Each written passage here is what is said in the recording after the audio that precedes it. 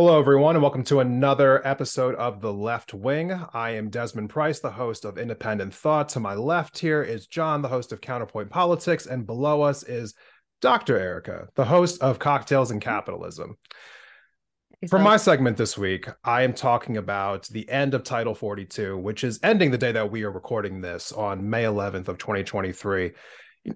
This has been circulating in the news a lot over the years about what the Republicans deem as the crisis at the border. You know, it is a relentless point of emphasis on Fox News and right-wing media, so on and so forth. But in absolute fairness, there is a lot of chaotic things happening at the U.S. southern border over multiple administrations, and no one seems to be getting it entirely fixed. But let's talk specifically today about what's happening with Title 42, how it got instituted, how it's ending, and talking about the ideas of immigration around that.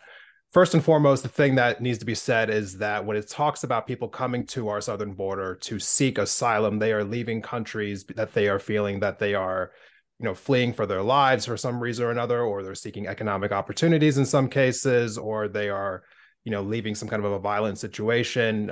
Specifically, what was happening with Haiti recently, having their government being essentially dissolved and people were leaving that country to come here to ours.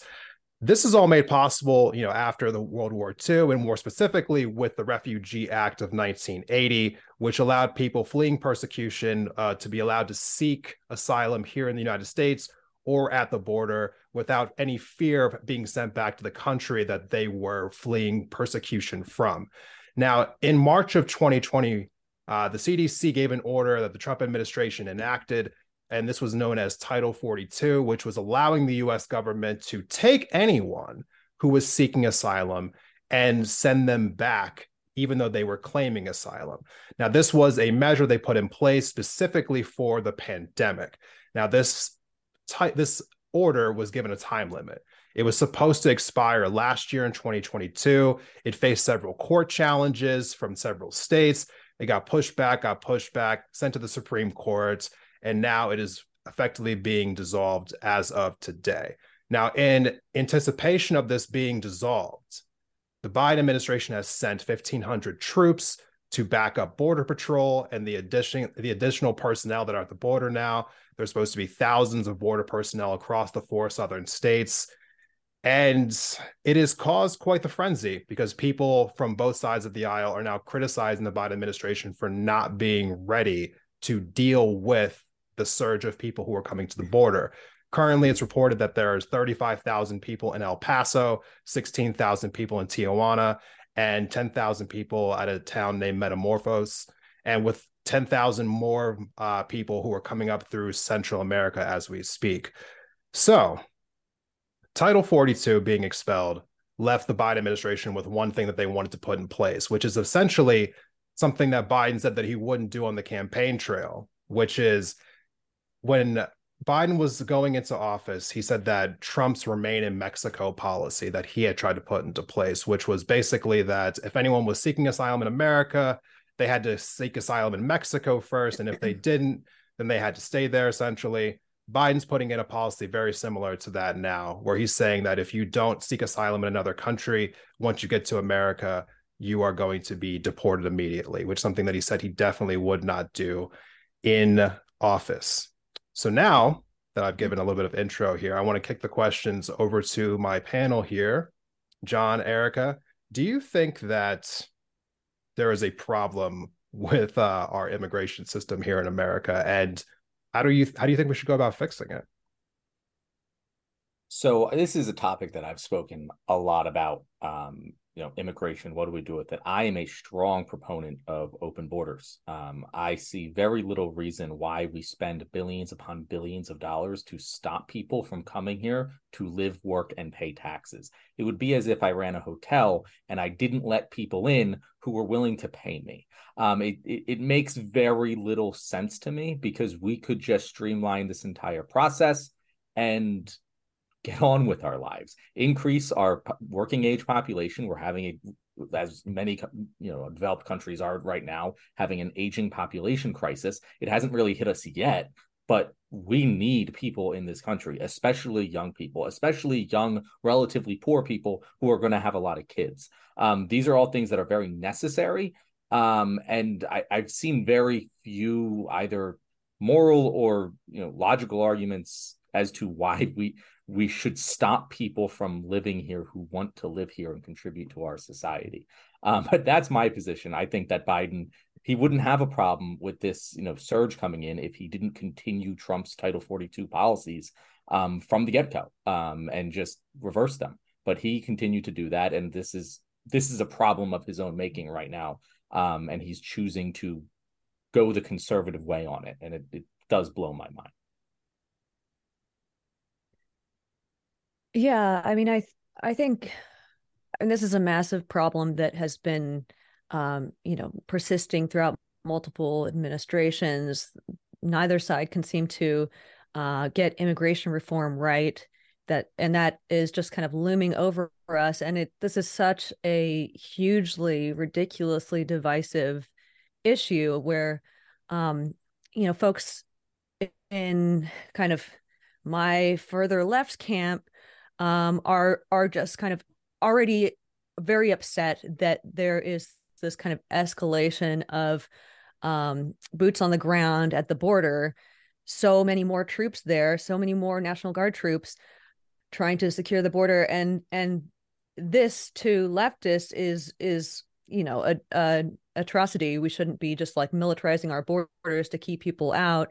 Then again, like if Biden doesn't do this, then the right side just rips him apart, and all of the optics that are going to come out of this flood of people at the border at the end of this Title 42, this is going to be horrific for the Biden administration and for his reelection and everything. So I don't know. I mean, it's such a messy issue. I am all for immigration and finding a path for asylum seekers. I think it's ridiculous to try to, make it so that no one can seek asylum in the U.S., which is what this Title 42 virtually did. And yeah, this all just needs to be changed radically. It's so fucked up. And before you jump in, Desmond, I just wanted to even what you said there, Erica, of like, we have people coming like these. The reminder that I always want to put out there is these are people who are legally entering this country seeking legal asylum. These are not people invading the country. These are not people who are, doing anything wrong. They're doing what we've told them to do. It's just that apparently our government doesn't want them to. Even though they said they could. And that's one of these just rhetorical problems going on here is I see so many, people who are on the other side of this issue, like it's an invasion, it's illegal immigrants. Like, no, these aren't illegal immigrants. These are legal asylum seekers. And they have a legal right to be here just as much as you and I do. The thing that, the conservative right likes to talk about a lot, they talk about a lot of different things on this issue, but one of the things they talk about is the fact that we don't have a great enforcement policy when it comes to people coming here to claim asylum. They say that people can just come here, say, that they're in harm's way for whatever reason, and then basically what happens after that is that our policy is essentially to release them into the country, and then they have to come back for their court date. Sometimes they don't come back for their court date. And then people are just kind of like lost within the country, and there's no real way to figure out, like where these people are, so on and so forth.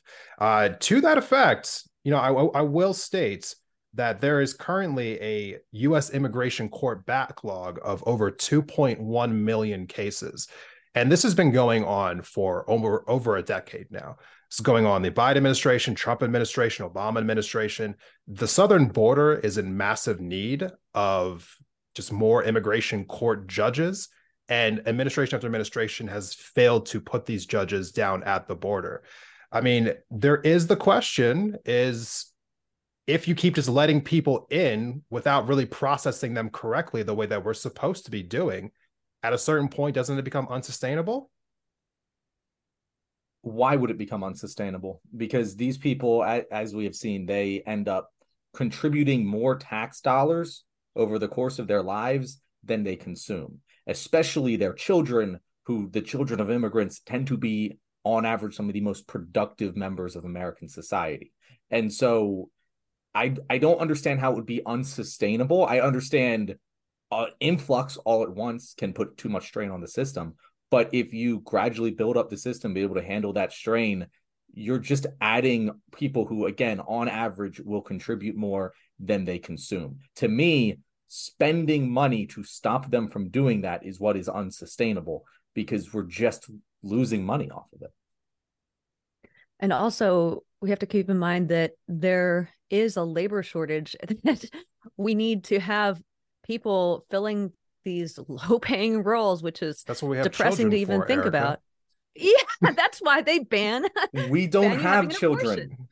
we are below replacement level. They're too damn expensive. Yeah, totally. I know. Our generation just like, it's so unaffordable to even have kids. You got to import them from other places and underpay them. God damn. I mean, Erica, that's so dark. It's dark and you laugh, but it's true. If you look at other countries with aging populations like Japan, who don't have the immigration that we do, it's a catastrophic problem for them, because it's a their society is not set up to be able to bring in immigrants. It's not many people worldwide speak Japanese, like just a lot of different cultural aspects. We can accept it is a great, like, we should be lucky that we have immigrants coming, because the alternative problem is so much worse. Just look at what's going on in France right now. That's gonna be us soon, and it's dark, but it's true. It's just an economic fact that we need these people to come in, and we're currently spending our money to stop them. I was watching somebody else kind of cover this subject a little bit earlier, and they were mentioning about how if Biden was doing right now, if Trump was doing right now what Biden's currently doing, the media would be absolutely blitzing everything, as far as what's going on down the southern border and the inhumaneness of what exactly has been going on. So just to kind of preface what's about to happen today, again, currently, if people are trying to seek asylum, they're having everyone as of January now have to do so on this app. And this app apparently is something that, like, not everyone down the border even has a phone that, could actually, download this app. But even if they do, there's no internet connection, down at the border. So people are having to travel sometimes like, hundreds of miles just to get to a point of internet service where they can use the app. Apparently the app doesn't work that well. It also seems to discriminate against people who have darker skin. So certain people had to like shine really bright lights on themselves in order to have the app even work in the first place. So I guess, it just favors people who have lighter skin. That's funny. Not really. Jeez. So I genuinely don't think that's purposeful, but it is certainly like cosmic, kind of on brand, karma, like on brand, kind of on brand. So just specifically stating here, because the Biden administration did push back, saying that their new effective policy here is different than Trump's Remain in Mexico policy. I want to just state really clearly what Biden's new policy is one more time. It's saying that they will deny asylum to most migrants who arrive at an official port of entry along the U.S.-Mexico border without having first applied for asylum in a third country traversed along the way. Migrants who do not schedule an appointment at the time of point of entry or use other available humanitarian programs will be deported to their home countries. This only makes exceptions for medical emergencies, children traveling alone, and Mexican nationals. To which they also noted that Mexican nationals made up about 11% of cases in 2022. So one of my favorite accounts on Twitter, called Tracking Biden from the Left, I highly recommend it for everyone to go check it out, essentially pointed out what other people are saying. This is essentially an asylum ban for most people. Mm-hmm. The thing that Biden said again and again and again that he would not do when he was on the campaign trail. In fact, he openly just came after Trump for the fact that people can't seek asylum in America. In fact, I think the video clip of him was saying oh, this is about families. Since when can't you not, seek asylum in America? That's wrong. I'm going to change that. He's not changing it. In fact, he's doubling down on it.